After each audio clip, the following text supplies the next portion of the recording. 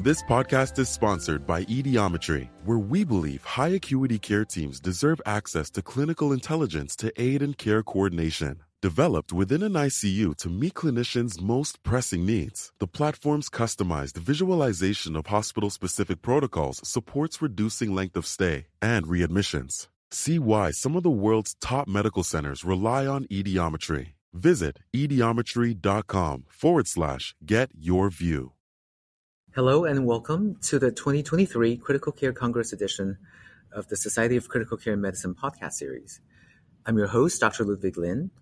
Today, we're getting together to discuss the topic, the future of the ICU Liberation Campaign. Christina Betters, MD, is an assistant professor of pediatrics at Vanderbilt University in Nashville, Tennessee. Chris Adams, PharmD, FCCM, is associate director of medical affairs for La Jolla Pharmaceuticals and is adjunct clinical faculty at Rutgers University in New Jersey. Christina's administrative and professional interests are in ICU liberation and co-wrote the Pandem Guidelines, and she's the upcoming co-chair of the ICU Liberation Committee for SCCM. Chris has been an active member of the SCCM ICU Liberation Committee, and his interests in research include pain and agitation. Welcome to both of you, and thank you so much for being here with us. Before we start, do you have any disclosures to report? Just to know, I have transitioned into the industry department, so I'm now the Associate Director of Medical Affairs for La Jolla Pharmaceuticals, which none of these content overlap with any of my responsibilities with that company. And I have a small amount of salary support on an NIH grant as well, but will not be conflicting with what we're discussing today. Okay, good. Thank you. So let's start talking. So what are the upcoming priorities for the ICU Liberation Committee? Yeah, and I think I can start here. I believe we're really focused on strengthening the ICU Liberation community. So identifying our advocates, leaders, promoting champions within the field, and actually transitioning those champions into our trainers in order to build a sustainable community within the ICU Liberation charge. I think a lot of our practitioners recognize the importance of each component of the bundle, but I think our charges are to implement this as a whole with increased compliance over time. We're really trying to listen to our members and utilize survey results, focus group data to help build out resources for ICUs to utilize and reinvigorate the bundle, especially post-pandemic. I think a lot of the pandemic structure with barriers to a lot of the implementation of each component. And I believe revisiting a lot of these, learning from the pandemic, and trying to get back online with a lot of our sites. That is so true. I wanted to sort of go off on a tangent and ask you about that because I feel like people sort of just threw a bunch of stuff at COVID patients, and some of it definitely was not geared toward early ICU liberation. And, you know, it was probably medically necessary. But yeah, how do you regroup? Do you feel like that set this paradigm backwards, or do you feel like everybody is pivoting back pretty readily? What are your thoughts about that?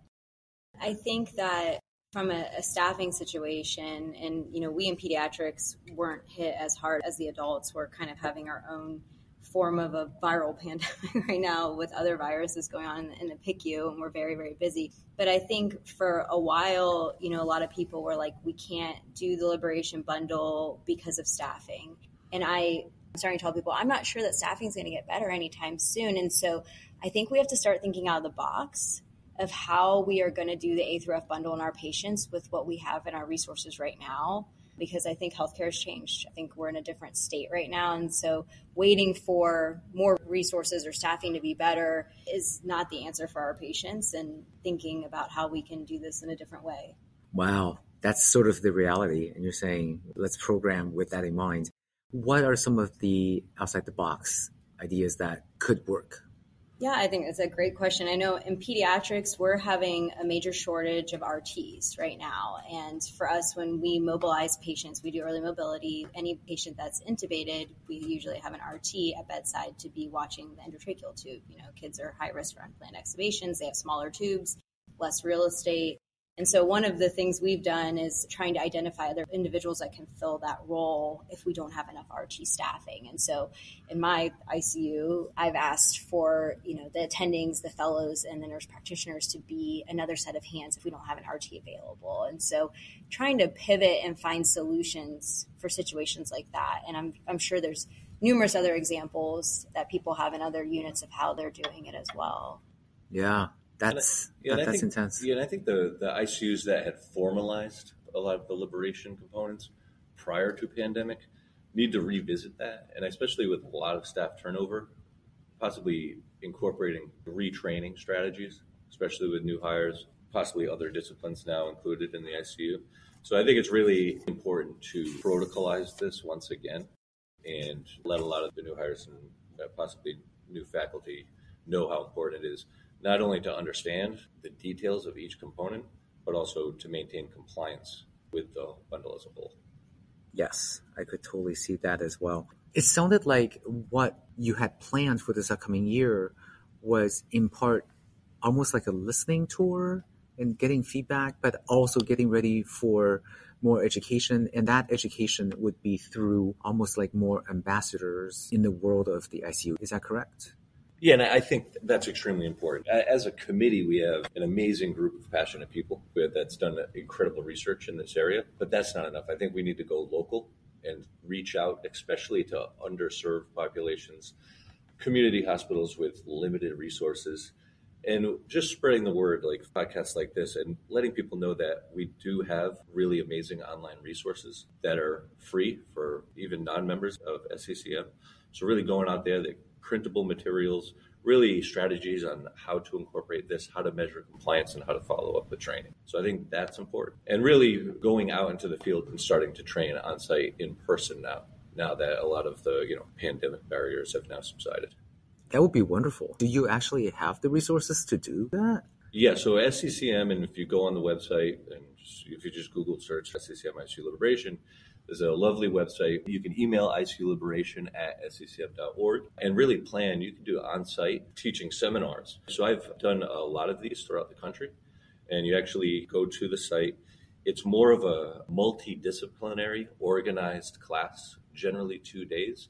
And what we do is really want to train the leaders and champions at that institution that can become our trainers and really incorporate a lot of the compliance and the details of each bundle locally. So we're kind of training people to have a sustainable process in order to implement each bundle and then track it, use metrics in order to increase compliance, and continue to train throughout the years of new staff and new developments in literature. And there's a course that occurs at Vanderbilt every other year as well. There was one this past September that you can go and learn, and then you also can have this option of having a course hosted at your institution or your region.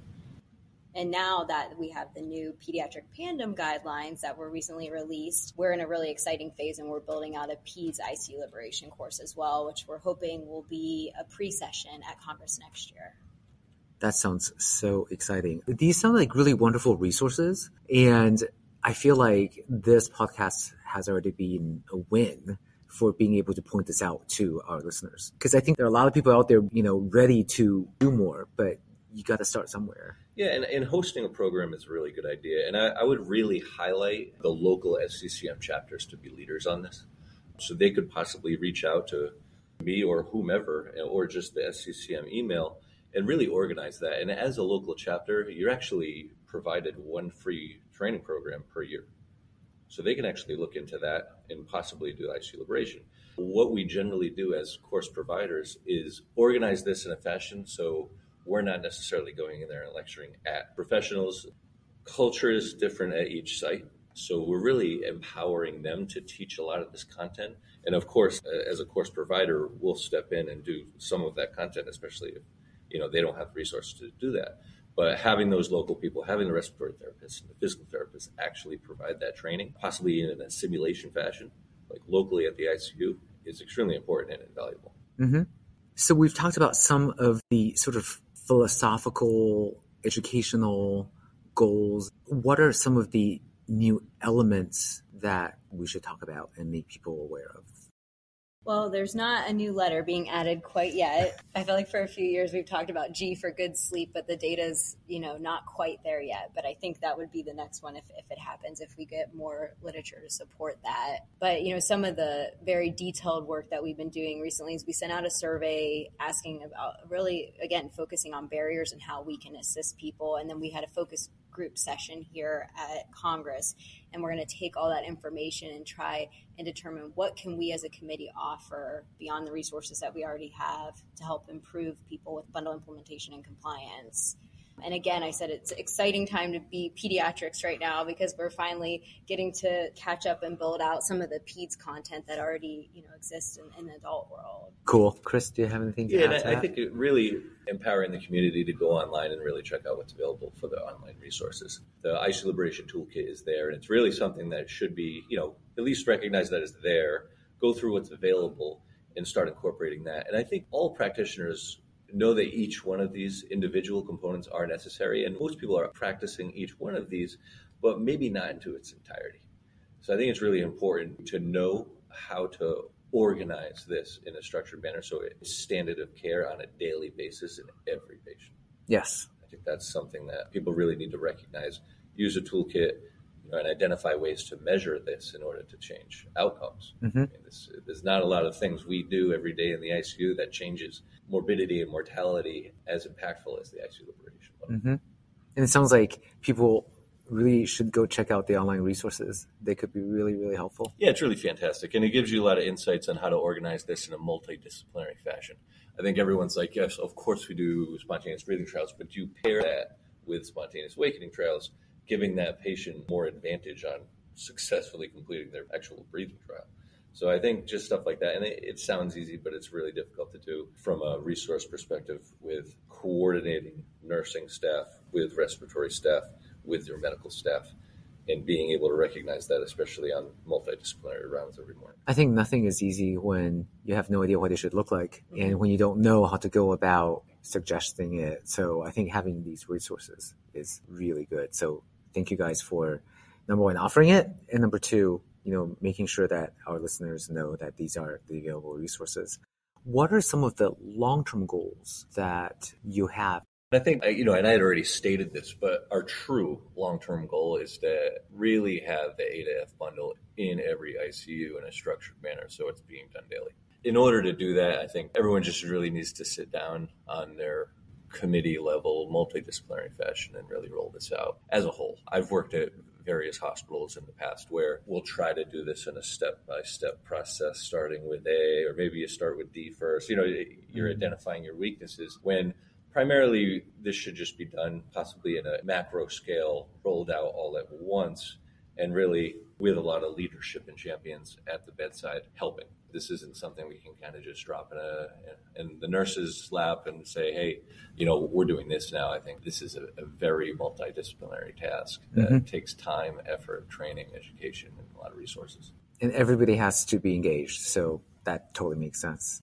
I think in my unit, one of the things we continue to struggle with is sustainability. And the committee has worked for the past several years to create EHR builds with Cerner and Epic for ICU Liberation. And those are finally out. They're not quite plug and play. I don't think it's as easy as we were hoping to incorporate them, but we've spent some time today at Congress talking about this. And for listeners who weren't able to come to Congress, if you go to our website, there's some information there. And there's a Build an Epic Foundation, which means if you have Epic at your institution, you can have it. You don't have to pay extra. It's part of the foundation build, but you need IT support to pull it over and do some mapping of variables. But there's a lot of resources there. There's reports that you can get, compliance tools.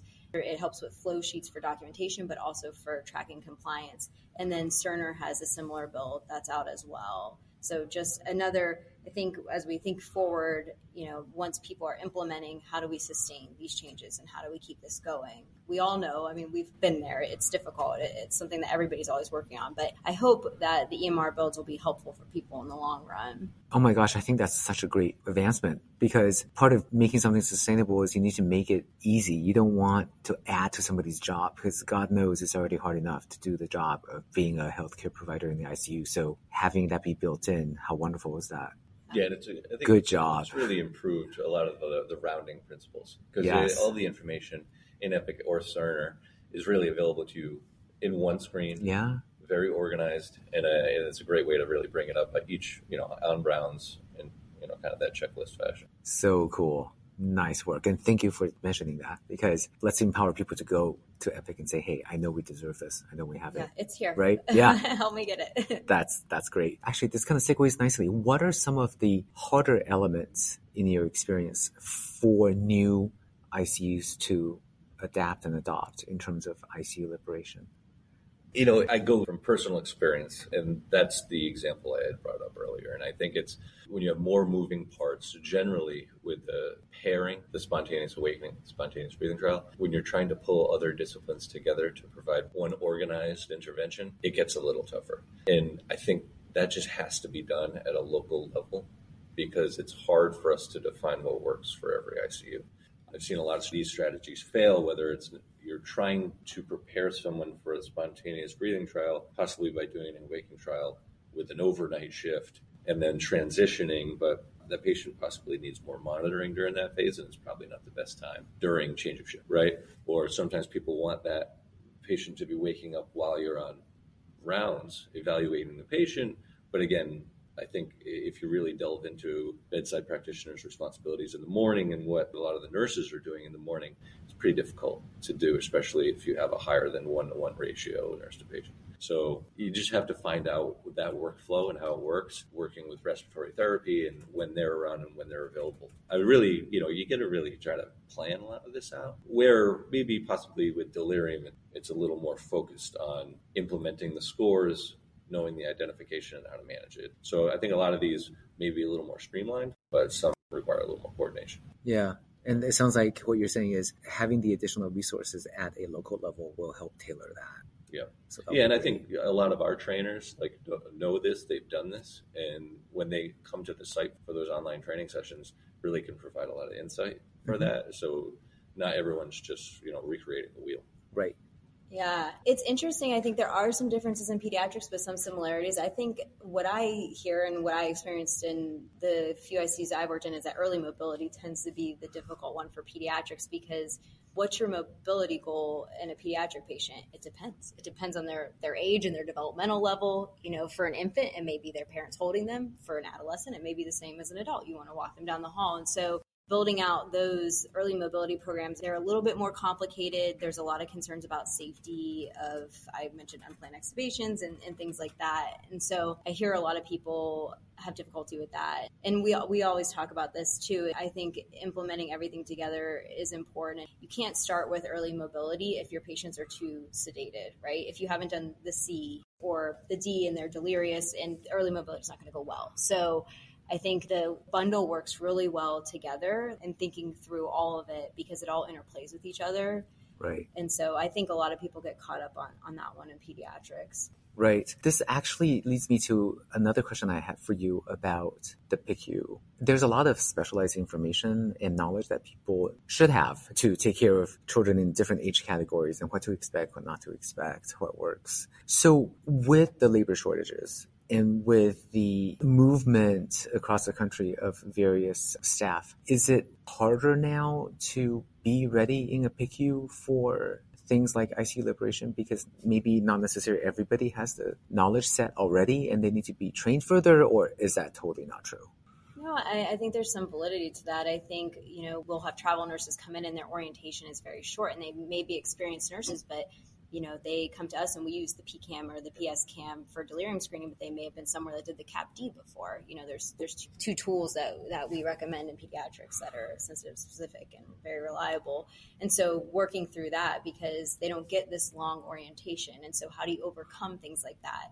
One thing we did recently was change our delirium charting flow sheets to have a bunch of information on how to do the actual delirium screening in the EMR. Perfect. In so Epic, smart. you have the row information and helping walk them through it because we needed in the moment education.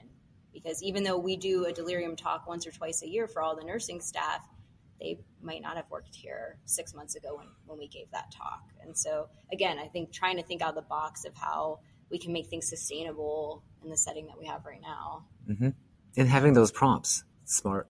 Have you tried that? Does that work for getting people up to speed faster?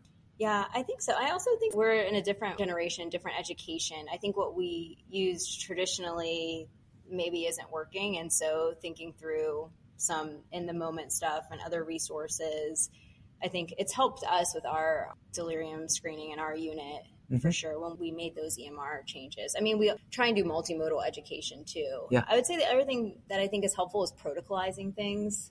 I don't know if you feel the same way about on the adult side, but I think making some protocols, like having an early mobility protocol that exists that people can reference. So when they're coming in, they're newer staff, you can show them that and it exists. Yeah, and a lot of this is available on the website as well. And that kind of encourages a lot of the practitioners and kind of enables them. And I think just coming off that E part or early mobility, and I think a lot of people get deterred from that one because they immediately think that they need an assigned physical therapist in their ICU. And I think from possibly a community ICU, which most are, probably don't have those resources. And I know, at least in my history, our physical therapy staff is pretty overloaded, to say the least. So I think if you do host a course, it comes with the textbook. And it comes with a lot of instructional training and activities on what the bedside nurse can offer for early mobility. So it's not necessarily dependent upon, auxiliary staff. It's the small, simple things that we can do at the bedside, that kind of thing that I think impacts culture and change. Wonderful. You guys are so great because you're helping me segue to the next question. What are your suggestions and advice for people trying to change culture, to get this started and to have it gain hold and become sustainable? I have a joke about this. I mean, culture change is hard. My joke, though, is if you do anything for 18 to 24 months, people forget that you didn't always do it. So if you just hold tight, it's hard, you try and push forward and share your wins, and then you get a couple years down the line and everybody's like, oh, I didn't remember we used to not have an early mobility protocol. I thought this is how we always did things here. I like it. I'll ask them.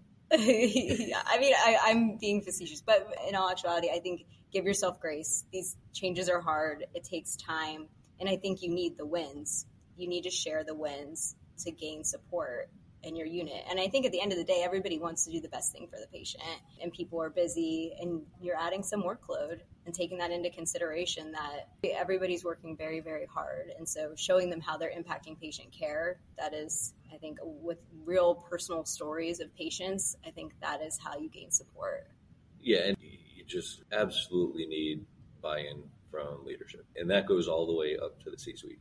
So I think really pulling in all that just to maximize your resources and not stop that inertia. Because, anyone that's hung out in an ICU for greater than 10, 20 years, we all know, I mean, there's that old saying, at least where I came from, everything in the hospital kind of moves at glacier speed, right? Because it's hard to change culture, and people are set in their ways, and we were all trained a little differently depending on where we came from. And I really do think it's important to spread a lot of that information and a lot of the publications on implementing this bundle and what it's been shown to do. So the actual outcomes, and the survival benefit, and where these patients go afterwards. And I think once people really understand that and aren't necessarily going straight to a pharmacological agent to change something, these are things that we can just do by habit, and protocolization is fantastic. Yes, I'm so inspired by this. I think it's very, very cool that this strategy, which we all know works, is now getting the support to go on a grassroots level for education.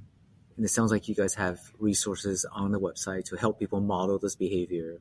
You've empowered the healthcare workers by adding it to the major EHR programs. So this is all sounding like such good work. This is a good time for me to start wrapping this up, but I wanted to ask both of you, are there any topics that we haven't covered that you really want to get across to our listeners? Just really advocating taking advantage of those free online resources and reaching out to just local champions. I mean, we're all here to help kind of facilitate anything for anyone out there. We really are trying to go global. A lot of these training sessions are happening in other countries now. So really trying to reach out and kind of broaden our footprint there and help out underserved communities. And then, a lot of this wouldn't really happen without pioneers, coming out of Vanderbilt with Wes Healy, Brenda Pun, Pat Posa, other names like that kind of inspired us. So I'm sure we left out names, Joanne Stallings. Yeah, on a job, Heidi Smith. So, kudos to Jeremy them Zimmerman. for leading the way. Yeah, I would just encourage people. I think, every hospital system and every ICU has different barriers, but your barriers probably aren't completely unique. Other people have gone through this, and those of us who've implemented these things, we know it's challenging. And so reach out, ask a friend, ask them how they did it, how they overcame some of the barriers you're experiencing. We're here to help. And I think, ICU is a small community. I know the PICU is definitely an even smaller community. So ask people. That's why having Congress in person is really nice, because we can network and talk to each other. But, I'm always free to email me, happy to chat, do virtual meetings with people who are trying to implement stuff. Sounds great. Lean in, basically. Yes. Yeah. This is great. Thank you both so much for this. This concludes yet another edition of the Society of Critical Care Medicine's podcast series. For the podcast team, I'm Dr. Ludwig Lin. Thank you. This podcast is sponsored by Idiometry, where we believe high acuity care teams deserve access to clinical intelligence to aid in care coordination. Developed within an ICU to meet clinicians' most pressing needs, the platform's customized visualization of hospital-specific protocols supports reducing length of stay and readmissions. See why some of the world's top medical centers rely on Idiometry. Visit idiometry.com/get-your-view. Ludwig H. Lin, MD, is an intensivist and anesthesiologist at Sutter Hospitals in the Bay Area of Northern California, and is a consulting professor at Stanford University School of Medicine, where he teaches a seminar on the psychosocial and economic ramifications of critical illness. This podcast was recorded during the Society of Critical Care Medicine's 2023 Critical Care Congress. Access essential education online through Congress Digital. More than 120 sessions are available on an easy-to-use platform. Continuing education credit is also available. Some SCCM members receive complimentary access to Congress Digital. To learn more, visit sccm.org/congressdigital. Join or renew your membership with SCCM, the only multi-professional society dedicated exclusively to the advancement of critical care. Contact a customer service representative at 847-827-6888 or visit sccm.org/membership for more information. The SCCM podcast is the copyrighted material of the Society of Critical Care Medicine, and all rights are reserved. Find more episodes at sccm.org/podcast. This podcast is for educational purposes only. The material presented is intended to represent an approach, view, statement, or opinion of the presenter that may be helpful to others. The views and opinions expressed herein are those of the presenters and do not necessarily reflect the opinions or views of SCCM. SCCM does not recommend or endorse any specific test, physician, product, procedure, opinion, or other information that may be mentioned.